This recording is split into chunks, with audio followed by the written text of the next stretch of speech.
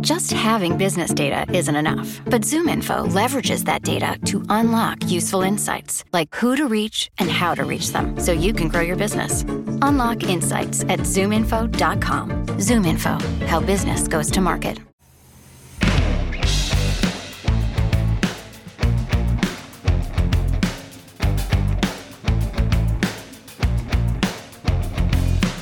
Welcome back to the 750. I am your RJ Ochoa. He is your 7'5", two-time Super Bowl champion, college football Hall of Famer, and the center of Sunday's Dallas Cowboys Atlanta Falcons game. The one, the only, the steel-kneed legend, Tony Casillas. TC, what up? Nothing was much up inside that building on Sunday. I actually went to the game, and my gosh, it was amazing. The first pandemic game that I've been to, my wife and I went to, and not many people showed up, and certainly the Cowboys didn't show up for the majority of the game, and I'll leave it at that. But yeah, it was weird and eerie at the same time. But that whole game was nuts. Well, so I want to start there, actually. By the way, full disclosure for everybody listening, Tony and I normally record on Tuesday mornings, but due to some scheduling stuff, we're recording this Monday, late afternoon, evening-ish, a little bit before Monday Night Football. Who do you think is going to win, Tony, Saints or Raiders? Oh, wow. I got the Saints. Well, okay. I mean, they're without one of their best receivers, but I think it's going to be a lot closer. I'm looking forward to seeing the new building out in Las Vegas, the Las Vegas Raiders. Yeah, I agree. I'll take the Saints as well. So by the time people are listening to this, they'll know one way or the other. Horrible day across the NFL from an injury perspective, Sunday was. But I want to start, you were there. You normally go to home games. You get the Cowboy alum treatment, which you've talked about before is a pretty nice life. Whenever, when you've got one of those Cowboy Super Bowl rings, it's like a golden ticket into a whole different life. And so, you're there a lot, and you were kind of sharing some photos and stuff. What was it like compared to your normal experience? You mentioned, obviously, we're all dealing with the pandemic and everything. Did you wear a mask, in and out? I mean, or was everybody wearing masks? What was the food situation? What was everything like? All right, real quick. I actually got invited from a gentleman that owns a company, and due to the pandemic, they're actually not doing the Game Day Legends because of that. But real quick, first of all, the observation was there was no one in the parking lot. I left my house. This is just an example of the lack of people on the roads and lack of crowd, which usually takes me an hour to get to the stadium from my house. That's if I leave probably. If the game's at 12, if I leave at 10:30, I may get there at 11:30. So it's probably a hard 45 minutes to an hour, RJ. We left my house at 11 a.m. and we got there probably about 11:25. So that would be 25 minutes from my house, which takes usually an hour. So there was no people, no traffic.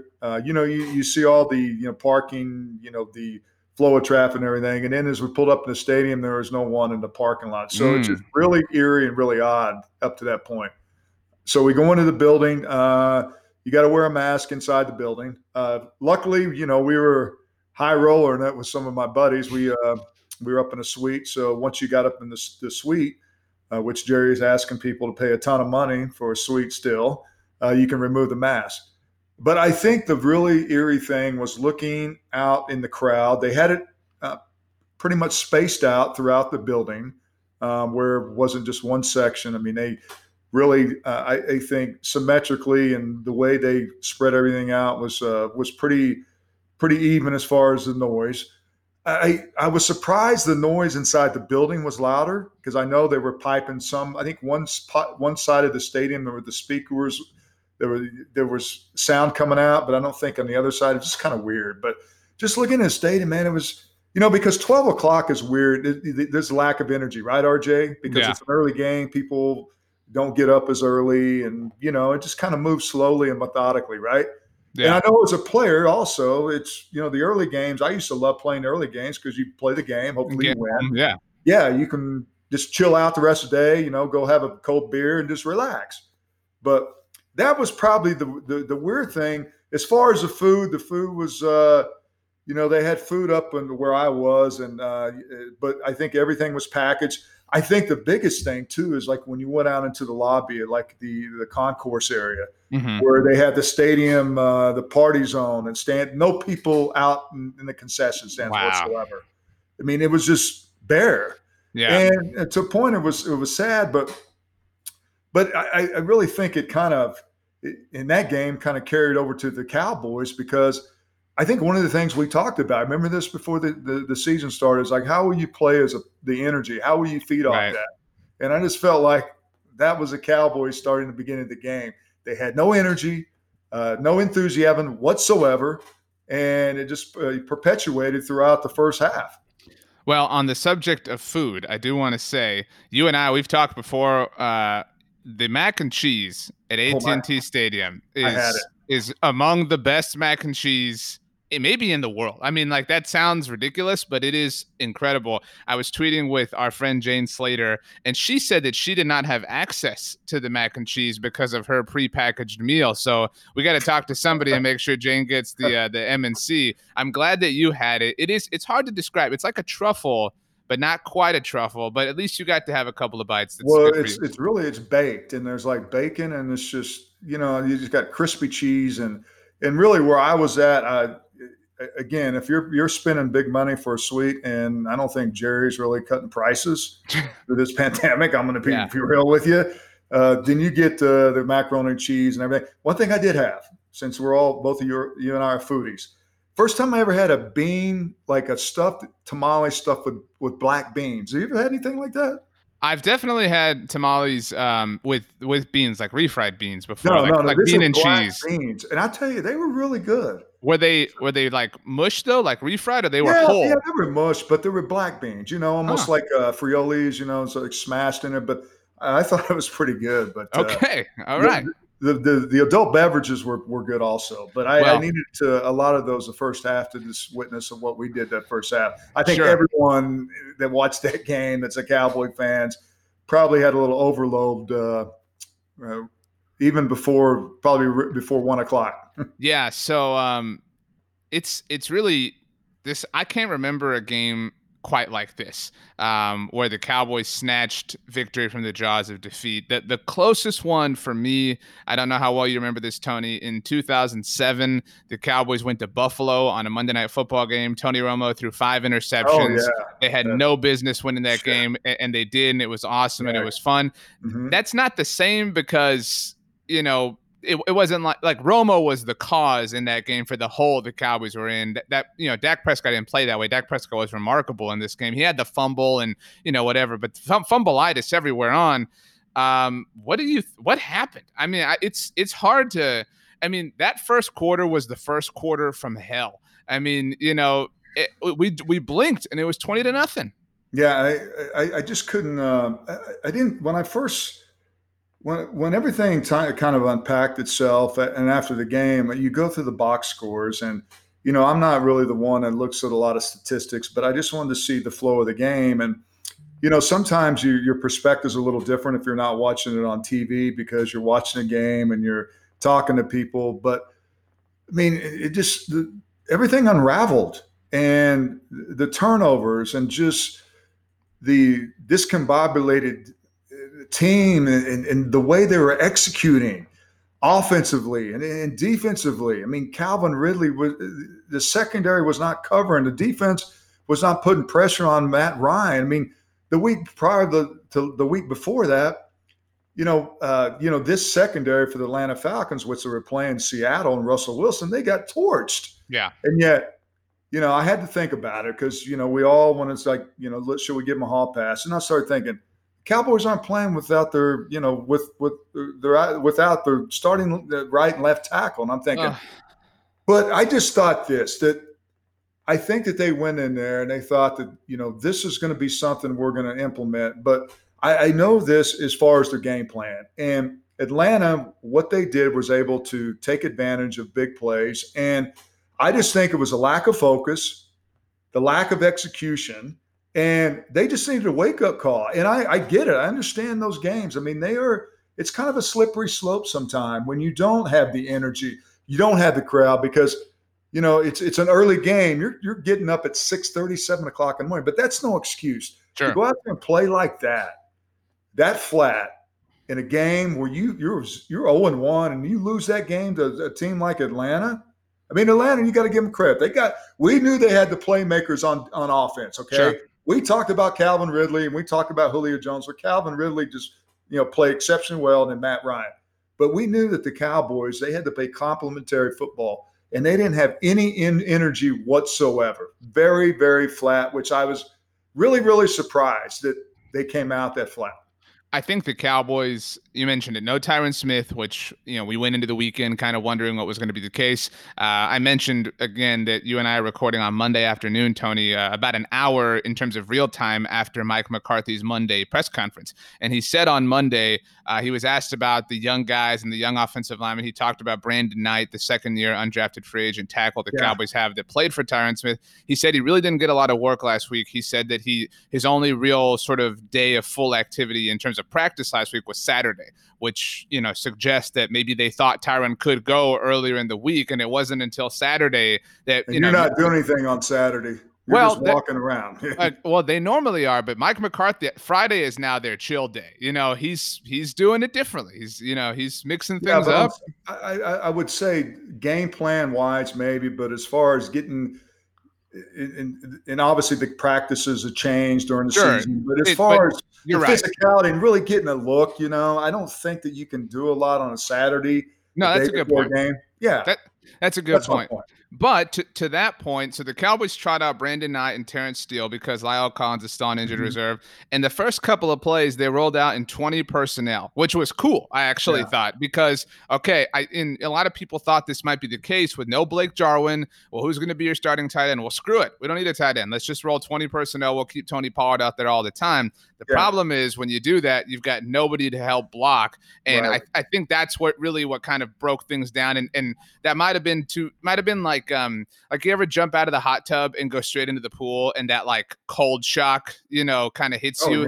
Yeah. That's kind of you got to catch your breath. Right. That's kind of what it felt like to me. And they just took a long time, took several possessions to kind of get out of that self-induced hole. But I don't know. I mean, Dak Prescott is the star from this game. I think we both agree. He became warrior, just a gamer. He became the first player in NFL history to throw for over 400 yards and rush for 3 touchdowns in a single game. Also, Tony, speaking of Tony, he tied Tony Romo for the most 400-yard passing games in Cowboys history. He now has 5 of them. He is 4-1 in those games. Tony Romo was 0-5. For what it's worth. And for what it's worth, he did it in about half of the time. Dak Prescott plays in the passing era of the NFL, but so did Tony Romo, to be fair. But can we just go ahead and just give Dak Prescott credit that he's a good quarterback? I mean, the stats that you just read off, and that's the thing about Dak Prescott. People do not just give the man credit enough for what he's done in his career with the Cowboys. And just, some of the statistics and comparing to Tony Romo in the game he played yesterday. I mean, come on, man. Not only they got to pay the guy, but people got to start respecting the man. I mean, if anybody is I hate to use the word hating. That sounds like so, you're hating on me. It sounds ridiculous, but if anybody's still hating on Dak Prescott at this point, it's just a troll job. At this point, it should be universally acknowledged that he is not only better than Carson Wentz, if anybody's still having that debate, but one of the best young quarterbacks in the NFL. He really proved it. I've said this before here on this show. The way you talk about Troy Aikman is badass. Like everybody that roots for a football team wants that to be their team. You know what I mean? They want to believe that all of the players would line up in front of and die for their quarterback because he's their leader, right? Like that's when, every kind of average fan feels that way. And Dak commands that respect, and which is really cool. I mean, that's why, if you don't enjoy rooting for this guy, I don't know what your problem is, because he is the perfect package in every sense of the word. I do, Tony. I talked about Tony Romo. Obviously, you're Tony Casillas. I want to throw. I said hating is stupid, but I want to throw some. Maybe not shade, but Tony Pollard is a problem. And this was a problem for the Cowboys, a bit of an underrated problem. We were focusing obviously on the fumbles. Tony Pollard did have one of those. Tony Pollard returned 5 kicks. Okay, Tony, he returned 5 of them. These are where he took them out to: the 13-yard line, the 17-yard line, the 17-yard line, the 26-yard line, the 24-yard line. Twice he took out kicks that were well inside the team's own end zone. I get trying to make a play, and because that was, at times where, the Cowboys were down and out and they were trying to get a spark. But at a certain point, dude, I mean, you're starting at the 25-yard line. The odds are not good that you're going to get past the 25-yard line on your own. Just take the knee and quit wasting time. You're hurt. These are minimal things. These are small increments, you know what I mean? But those things add up. Those are the little things that when you put them together at the end of a Sunday are the reason why you won or the reason why you lost. Well, I don't think Tony Pollard's decision making on whether he should, let the ball go into the end zone or try to take it out. I don't think that was reason, for the debacle yesterday where the Cowboys could have easily lost that football game and probably should have, but they end up coming back and with, as you mentioned, with the play of their damn great quarterback, were able to overcome a lot of adversity. Yeah, look, I understand Tony Pollard. He's got that, he's a young dude, young guys, you know how it is when you're young, you got a lot of testosterone in you, you can do a lot of things that a lot of people can't, or you think you can. Now, I think he's been in the league a couple of years and this is a new role for him. And I get it. So he needs to govern himself back a little bit. And they need to change, the field position and whatnot. But, that's something that could be worked out. Sure. But if we would just want to start picking on things, we can talk about the time, the fake punts. Oh my gosh. Let's talk about the fake punts. A lot of things, the decision making in that, we could pick on a lot of things in that game, what the Cowboys, the defense, how bad they played, and how at this point, second game going into the third game of the season, how overrated they are and why we can, question their decision making. Should they let Byron Jones go to Miami to get paid? There's a lot of things that we can pick on. Tony Pollard to me is like one of the smaller things we can pick on. Oh, I don't disagree. Hey, we're warming up. By the way, Byron Jones with a groin injury. Hope he heals up. Certainly, not great to see. Again, just a horrible week as far as NFL injuries are concerned. Okay, so I went first because before we keep going here, I agree with you. The Cowboys should have lost this game, and it is my hope that Mike McCarthy and everybody gets in a room and instead of going, hell yeah, guys, we did it, the plan worked, that they say, dude, we are so lucky that we did not lose this game. We should, because I think you would agree. You lived it. Luck is a part of life in the NFL, right? You're going and they got lucky that the Falcons kind of blew this, and that win still counts. If they win the NFC East by a game, it counts just the same as a game you win 50-0. But you can't play this way. Do you want to go fake punts or defense first? Who do you want to go after first? You pick the poison. Let's go with defense. Okay, the defense. Well, I'll start off by saying this about the defense, Tony. This is the starting field position for every Cowboys drive, okay? Because, it's not hard to understand that a short field is easier to score off of.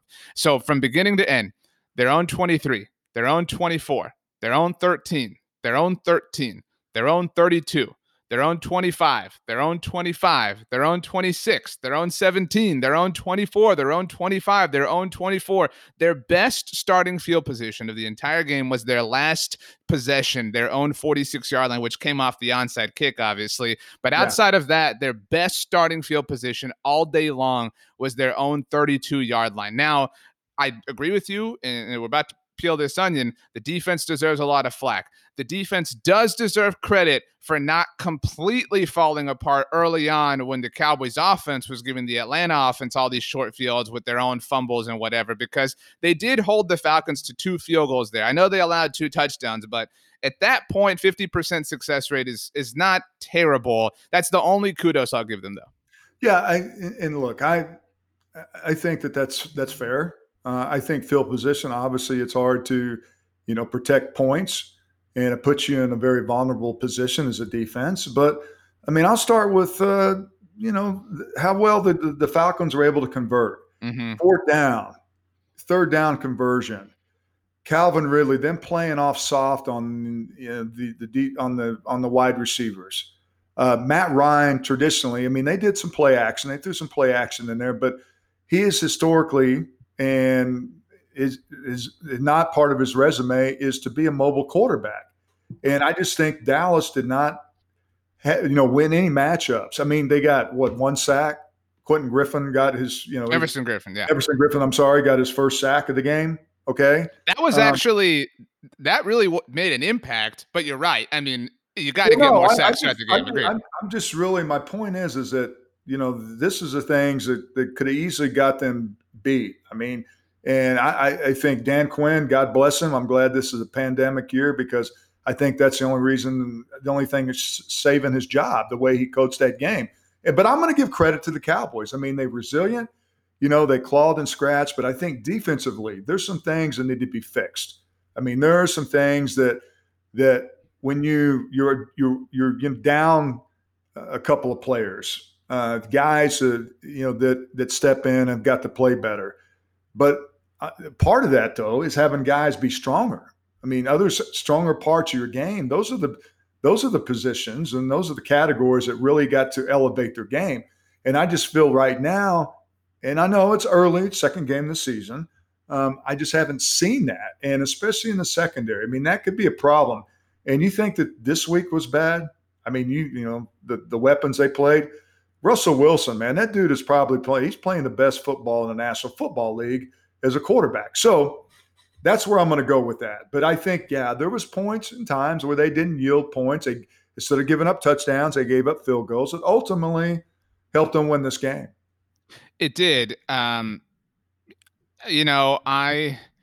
hesitate to say this because people pile on DeMarcus Lawrence all the time. People focus on sack numbers, and you know better than anybody, Tony, it's not all about sacks. If you're causing chaos, that's really, I don't want to say that's all you have to do, but that goes a long way. You can do a lot of things as a defensive lineman, as an edge rusher, as a tackle that don't show up in the box score that get you paid big money in the NFL. I think that was partly, or mostly true for DeMarcus Lawrence last season. People are upset because he got the big deal, didn't get, big time sack numbers. They want to see 18, 19 sacks a year. And this was not a great game for DeMarcus Lawrence. Now, I mentioned we're recording a little bit after Mike McCarthy's Monday press conference. He did say that DeMarcus Lawrence had a knee injury. He didn't really go into detail. He just said there would be a practice report on Wednesday, obviously after practice, as they get ready for the Seahawks. Where are you at on Tank? Because, if Dak Prescott folded, people would come for him. If Amari Cooper folded, people would come for him. If Zeke folded, people would come for him. DeMarcus Lawrence not playing up to big-time pass rusher money or didn't play up to that against the Atlanta Falcons. Again, the injury. What are your thoughts on DeMarcus Lawrence 2 weeks into the season? I think that, in the game of football, you can hide somewhat. The quarterback can't because it's more of an individual. That's the guy the leader of your team. So, you can cast stones and really put a lot of blame on the quarterback, which is usually the scapegoat. Win or loss, whether it's his fault or not, it always comes back to the quarterback for some reason. It's not fair at times, but that's the money. I mean, everyone thinks that they associate with a guy making a ton of money that, damn, he's got to be a superstar every play, and that's not realistic. But that's the way it goes. That's what that's the cape that you wear. Okay. For Tank, I watched him play, and he just doesn't look like the guy he did 3 years ago. Whether it's him trying to put too much pressure on himself to make plays. I know sometimes as a defensive lineman, when you get into a funk, when you're, it's like a batter when they're in a slump, you start trying too hard. And maybe if you do have ailments, if you have an injury that's slowing you down, then you're probably trying to, create things and make things happen. And anyone understands that if you're trying to make things happen, then it's going to be hard to come by.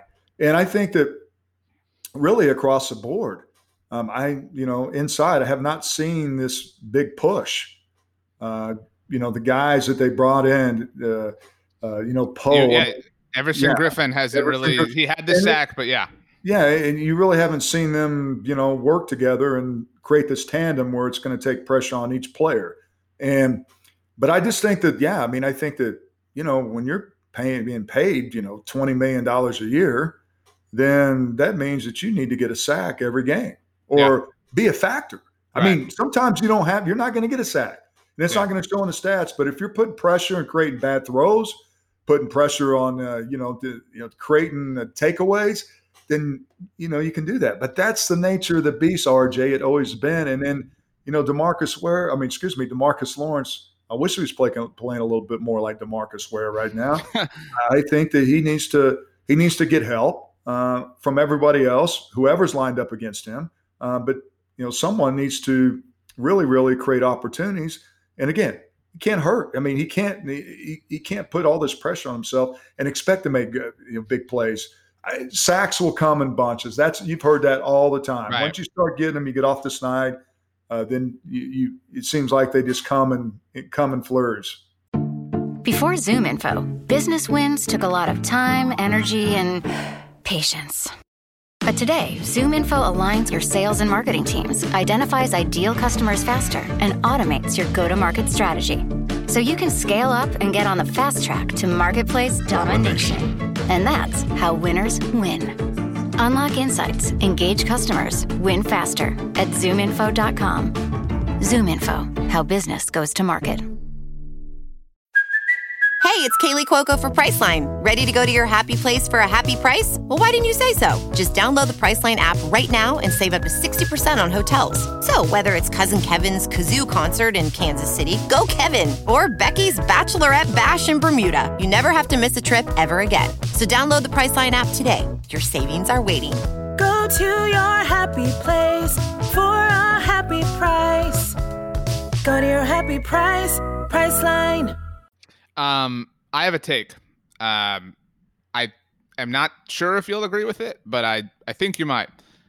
The best Dallas Cowboys defensive lineman through 2 games this season, and I'm talking average performance between the 2 games, Tristan Hill. Yeah, he's been very active.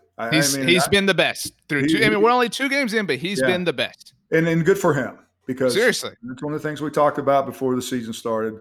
The short training camp that, when Gerald McCoy went down, then someone has to step up. Neville Gallimore, obviously, I guess he's not active, or I don't know what's going on with him, but obviously he is not active, and Tristan Hill has outplayed him. So good for Tristan Hill. But I agree. I mean, he's disruptive. He's getting upfield. He's creating havoc. And he showed up this week, showed up yesterday. I think we also should, every week after the Cowboys either win or lose, I write winners and losers at BTB. 5 winners, 5 losers. Obviously, it is what it is. And Dak Prescott's the biggest winner. And again, that is what it is. However, I think the second biggest winner of the entire team, Dalton Schultz. Yeah. This dude was getting dragged last week. I mean, and to be fair, had a really bad game and had the costly drop on 2nd and 6 to set the Cowboys up for the sequence that led to the 4th down that they went for and missed, etc. And a lot of people really doubted that he could come in and fill in for Blake Jarwin. And I think it's still too soon to say, oh, Cowboys solved their tight end 1 problems. He's going to be this guy, week in and week out. But he was targeted 10 times and he caught 9 of them. He caught Dak Prescott's only passing touchdown. I mean, to come in your first NFL start and to be down 20-0 and to just grind and to help out, having undrafted free agent tackles on the outside. I mean, that was a hell of a performance from a 3rd-year tight end that really had not really been known by a lot of Cowboys fans until this game. Yeah, and then Blake Jarwin, he gets injured and lost for the season, and if you're asking, yourself, who's gonna be the guy? And Dalton Schultz, I mean, he showed up huge. I mean, some huge plays. And I mean, again, I like the way Dak Prescott got the ball around to everyone and just found a lot of different receivers and found the guy that was open. And, that's a testament to how he's evolved as a quarterback. But you're right. The guy was running great routes, was there when he was, when he needed to be counted on. I mean, he was the guy that he took the ball to. And Dak Prescott trusts, getting the ball to him, which to me shows a lot of confidence in the guy that's out there. So, Tony, I want to transition to the subject that has divided Twitter. I'm not sure how much of this you've seen yet. Tony's on Twitter at TC Casillas. If you want to send him photos of your black bean tamales, your mac and cheese, whatever the case may be. But this is the subject that is breaking families apart right now, I think. The Cowboys, Tony, down by 9 after the Dalton Schultz touchdown. So the score's 39-30. There are 4 minutes and 57 seconds left. They've just scored the touchdown. So again, down by 9 in the game of American football, and they decide to go for 2. Are you a fan of this, or should they have kicked the extra point? I have my takes, and anybody that follows me on Twitter has seen. I wrote about this subject as well on Monday afternoon, so my stance is very clear. I don't know if you've seen my tweets yet, Tony, but I'll let you have the floor first, because there are people think there are 2 schools of thought here. But what would you do if it was Coach Casillas instead of Coach McCarthy? Are you going for 2, or are you kicking the extra point? Well, you have to go through it. It just depends on at that point. You either got to go for a 2 then or go for 2 later. I don't think at that point when they didn't convert, when the score was 20 to at that point 29, right? It was 39-30 after the touchdown. 39-30. I'm sorry. So I don't think at that point. I mean, in that football game, as a coach, you're trying to figure out, well, what do I need to do? Do I need to go for 2 points now? Conversion, or try to kick the extra point and try the next if we get the ball back and take it down and score. But I don't think that they expected the Falcons to implode like they did. Sure. And I mean, look, I'm just being lucky. real. I'm thinking if I'm the coach, we're just, hey, look, it's now or never, right? Right. 6.5 dozen the other, right? Right. And so, of course, if you don't convert, people are going to ask you, why the hell did the coach not? Why didn't he just kick the extra point? But the whole thought process is like, what are our actuality? What are our odds of winning this football game? I mean, this is what we have to do. We have to score a touchdown. All right. We got to take the ball, get the ball down and take the ball down and score, which they did. I mean, and also, if we talk about our 5 top players, I mean, how about CeeDee Lamb? I mean, the dude played exceptional. Got the ball down there, big play, scored a touchdown. But the screwy thing and the quirky thing about the game was a damn onside kick. Right. All right. So to answer your question, I had no problem with him going for 2 then. I really did. I believe so. This is a different example, but I'm going to use this example to make my point. And this is more personal preference than what happened on Sunday. I believe that if you're down by 10 points and there's, I don't know, 1.5 minutes, 45 seconds left, and you get within field goal range, I'm a believer that you kick the field goal, even if it's first down. I believe you kick because at that point, you need 3 things. You need a touchdown, you need a field goal, and you need an onside kick recovery. Right. The only thing that you really can't control is time. That's the only thing. The clock is your enemy at that point in time. So my logic is instead of wasting time trying to get the touchdown on that first possession, kick the field goal, keep as much time as you can on the clock. Try to get your onside kick, whatever. I acknowledge that situation is more personal preference and is more up for debate. But what happened on Sunday isn't the exact same thing because this is indisputable. At that point, you're scoring, you need 2 touchdowns, right? You're down 15 points. So you get 1. You have to have a 2-point conversion at one point. If you're going to tie, you have to. It's not negotiable. And so you might as well identify whether you're going to have it or not with as much time as possible. That's where these 2 connect for me. Is the main goal is the preservation of time.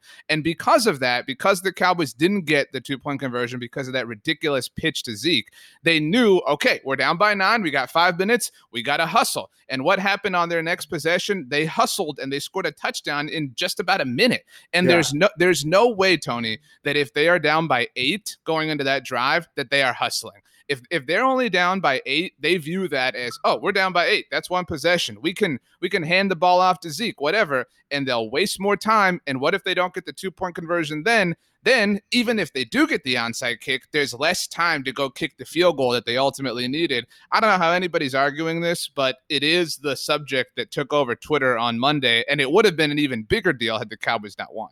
Yeah, and look, I think that, I mean, there was a lot of things that got them to that point where they were down 10 points, at that time, and where they had to go back and essentially, score 10 points to win the football game. And I just think at that point, the thing that I tweeted out, which I really believe in this, and in my experience of playing, I mean, a game like that, when a team is trying to bury you, and which the Cowboys could have been, put 6 feet under, the Falcons couldn't do it.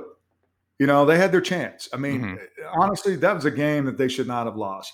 But it happens because the resiliency of the Cowboys to continue to come back and look, I think also the play calling, I thought the second half was a lot better. I sit there and watch the game, and I'm thinking, why isn't Dak Prescott doing more play action?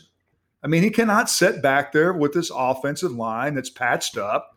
A guy that, went through walkthrough practice on Saturday, he cannot sit back there and throw the football downfield. There's no way.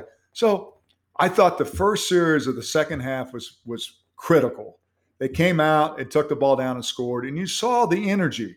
You saw the adjustment that Atlanta had to make.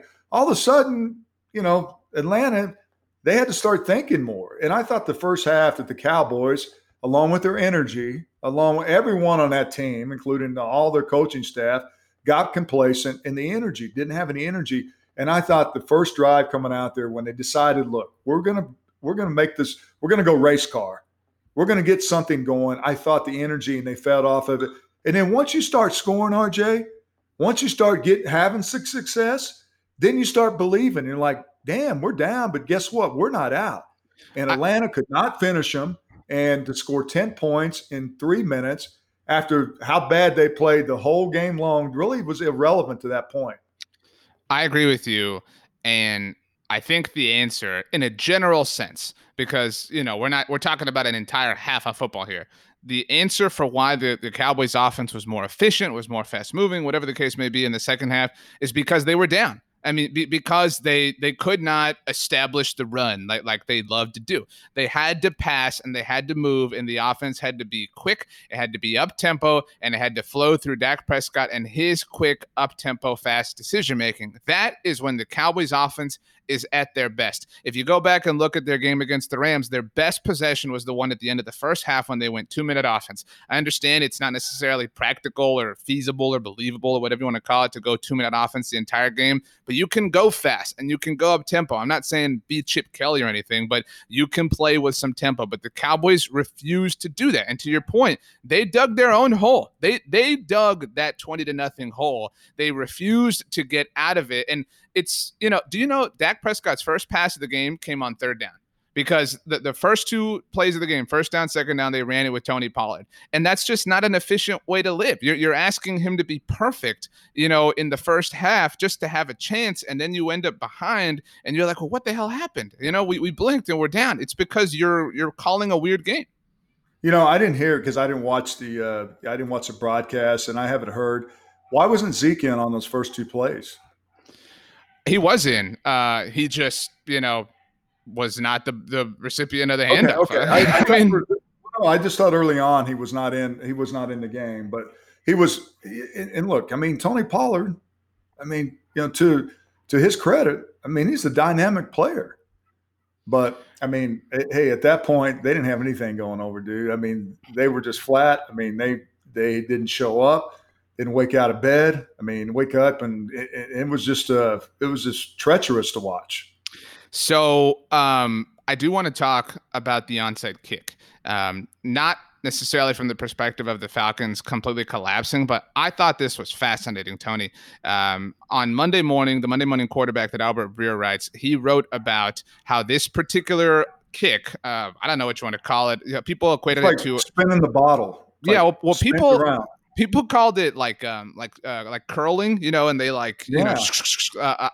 I equated it to like a 3-break putt, because it was kind of windy and whatever, but it was clearly done that way on purpose. And Albert Breer wrote about how John Fossil, Greg Zuerlein, and Johnny Hekker devised this strategy last year working together in Los Angeles. And they actually, I tweeted this clip out. If you're listening and you want to see it, go to my Twitter. They actually tried this against the Cowboys last season when the Rams came to town in week 15. They weren't as into the game as the Cowboys were. It was late in the fourth quarter and they were down multiple possessions, but they still went for it because, I mean, you got to try till the final whistle, whatever. But Johnny Hekker actually took this onside kick last year, not Greg Zuerlein, and he kicked it to the opposite side, but it was that same effect, that slow rolling, waiting. Incidentally, Jason Witten was the closest Cowboy there, but it rolled out of bounds before it traveled 10 yards, so it didn't work out. Greg Zuerlein tried it, though. This was sneaky, man. I mean, I don't know. This was, I mean, needle, or threading a needle. I mean, this was, you could not kick this any other way and have it work.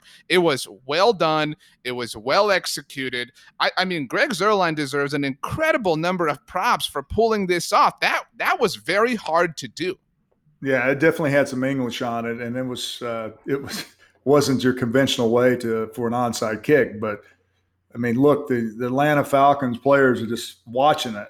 I mean, if all you have to do is just like get on the ball and look, to their credit, I mean, it was actually really John Fossil. I mean, and Greg Zuerlein, the way they executed was fabulous. But I mean, the chain of events that happened in the last 3 minutes of that game was just, oh my God. I mean, is this true? I mean, is this real? How this game is finished? And look, I mean, sometimes there's ugly games, okay? Yeah. And I don't care. I mean, there's a lot of people out there like the Cowboys, clearly should have lost a game. And I mean, we all said, they should have lost a game, but they didn't. And the fact that they're 1-1 and not sitting there at 0-2, going out to Seattle to play Seattle and playing a team like Seattle, which they could easily, they're going to have a tough time beating them. I mean, could easily just being after 3 weeks in the season, being 0-3, but yet again, they found a way to win. And look, and I say this, and I know this because I've been on teams. You need a game like this to bring you back and like, look, guys, we need to wake up and realize what we need to do. And I mean, they got issues. I mean, there's the things that they got to tweak and they got to take care of. But you need a game like this. It was ugly. Yeah. I mean, it was fugly. I mean, it was one of these games that you do not. I don't want to fill in the blanks on that, but you get my point. It was It could have been, just a travesty. I mean, it was horrible. Well, I'm a firm believer, in my experience, you win two types of games in the NFL. There are two ways you can win. You win games you're supposed to win, and you win games you're not supposed to win. And this was a game the Cowboys were not supposed to win.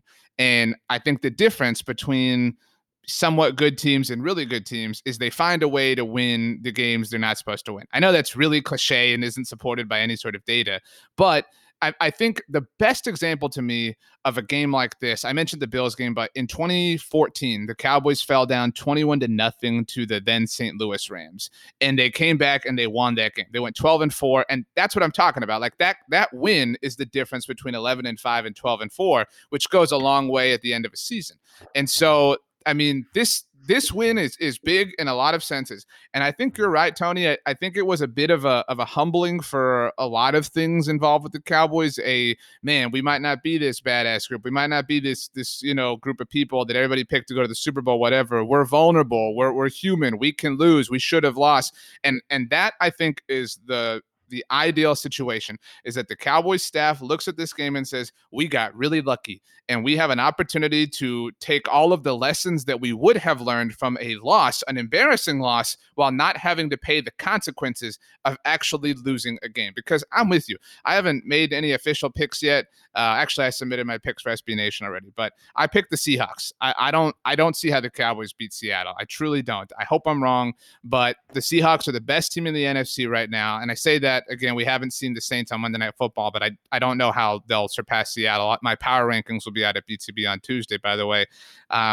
And so I think they'll lose that game. But I think that if they can manage to beat the teams they're supposed to, like the Washingtons, the Giants, the whatever, and they can steal some of these, I do think they can be a team that can do some damage in January. Well, and especially if you look at the NFC East right now, look at the teams, and I mean, the Eagles, they're 0-2. The Redskins are 1-1 now. And so, and then you look at the Giants. I mean, Saquon Barkley. I mean, that's horrible. He's out for the season, so they're 0-2. So I mean, it's a division right now, and that all you have to do is go 8-8 or 9-7. You're going to be in the playoffs. I mean, it's not the end of the world. And as you mentioned off the top of the show, God, there's so much pandemic of injuries in the National Football League right now. We're talking big time players are out for the season. Yeah, but not so fast on the Cowboys going out to Seattle and losing. It depends on who they get back. Depends on if they get help on the. If Tyron plays, totally. If he comes back, I mean, there's a lot of things that are going to go into it. So it's hard for me to say, the Cowboys are going to go out there and get beat. But I mean, Russell Wilson is an amazing quarterback. I mean, to me, right now, that's the issue. I mean, they have issues on the offensive line, but they have a great quarterback on the Cowboys right now, Dak Prescott. I mean, he is playing. This was his signature game that he just played. I mean, to what he did to will and put that team on his back and win that game. I mean, tremendous props to him. But I will say this: the fact that I experience it, as I mentioned earlier in the show, the home field advantage is to me is non-existent. It is non-existent unless you have to travel across the country. I will give you that. I mean, it's a little different on the road trip, but there's no 12th man out there screaming their ass off. I mean, and it's not that 12th man because they don't have the people inside that building. So while I want to pick the Cowboys, and which I'm not, this is the only show I do on this platform, it's going to be hard to bet against Seattle beating them on the road. And I haven't seen the line what it's opened up, but I mean, they're going to have to fix a couple of things before they go out there and beat a good team like Seattle. It opened up on Sunday night. Our friends at BetOnline, 4.5. The Cowboys are 4.5 point underdogs, and that's fair. I mean, that's fair. And I know if you're listening, you're probably hyped up and jacked up about the Cowboys beating the Falcons. Again, we've said it, Tony. They should be 0-2. They should. And if they were 0-2, there would be nobody picking them to beat the Seahawks. I mean, and you are right. They have one of the best quarterbacks in the NFL. And when you've got that, you've always got a chance. That is a true statement in the NFL. However, you also right now have a defense that's not really doing much, and you have a coaching staff that looks like it's still finding itself. And maybe that helps. I mean, again, it should be said that nobody had any preseason or training camps or anything. So, I mean, this staff is still assimilating and, things are kind of normalizing, and maybe that helps. And I tell you what, if we're sitting here next week and the Cowboys have just beaten the Seattle Seahawks, holy crap. It will be like, there was a lot of hype in week 1, when everybody was picking the Cowboys to win the NFC and everything. It will be that on steroids, especially if Dak outperforms Russell Wilson, because then right now the conversation is Russell Wilson for MVP, and rightfully so. I mean, I think he's playing like the MVP, but if Dak beats the Seahawks and has another remarkable game, it will be a lot of fun. That's all I'll say. Well, and this schedule is a far cry from last year. I mean, after watching the Rams beat the Eagles, the Rams, they're a good football team and a good team, in that division they play in. And then, you play Atlanta, you can say whatever you want about them. They're 0-2. I mean, they played, the Seattle, which is one of probably the better teams. And a lot of people are picking them to be in the NFC Championship. And then they should have beat the Dallas. So it's a better measuring stick this year than it was last year when they played the first 3 teams of the season. It's not even close. That's a great point. Well, Tony, it was a bit earlier than we normally do in the week, but it was at least a win that we got to talk about as opposed to a loss. The Cowboys are sort of, they're like a newborn horse. You know what I mean? That's like figuring out how to walk. You know what I mean? Like the first couple steps, a little weird. You know what I mean? It's better walking around on the Monday after a game being 1-1 than it is 0-2. That's Trust true. me.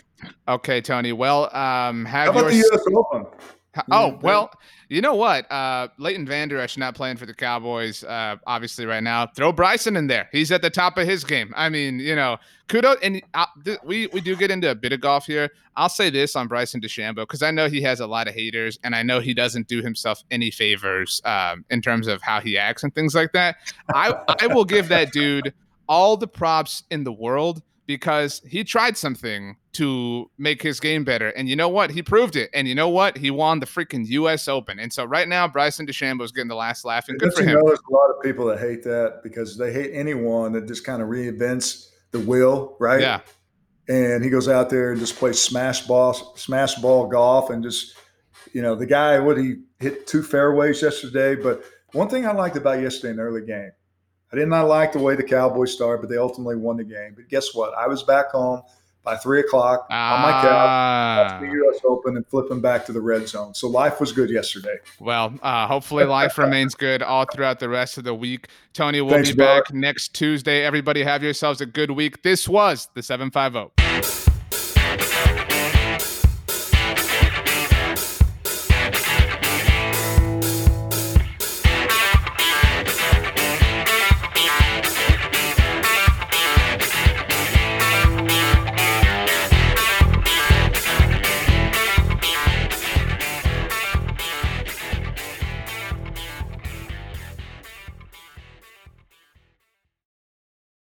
Businesses love data, like really love it. But is just having data enough? Yeah. Nope. Oh. Because the smart businesses, the really smart ones, use ZoomInfo. It leverages data to unlock useful insights. Insights so you know who to reach and how to reach them, letting you grow your business. So ask yourself, is your data insightful? Now it is. Unlock insights, engage customers, win faster at ZoomInfo.com. ZoomInfo, how business goes to market.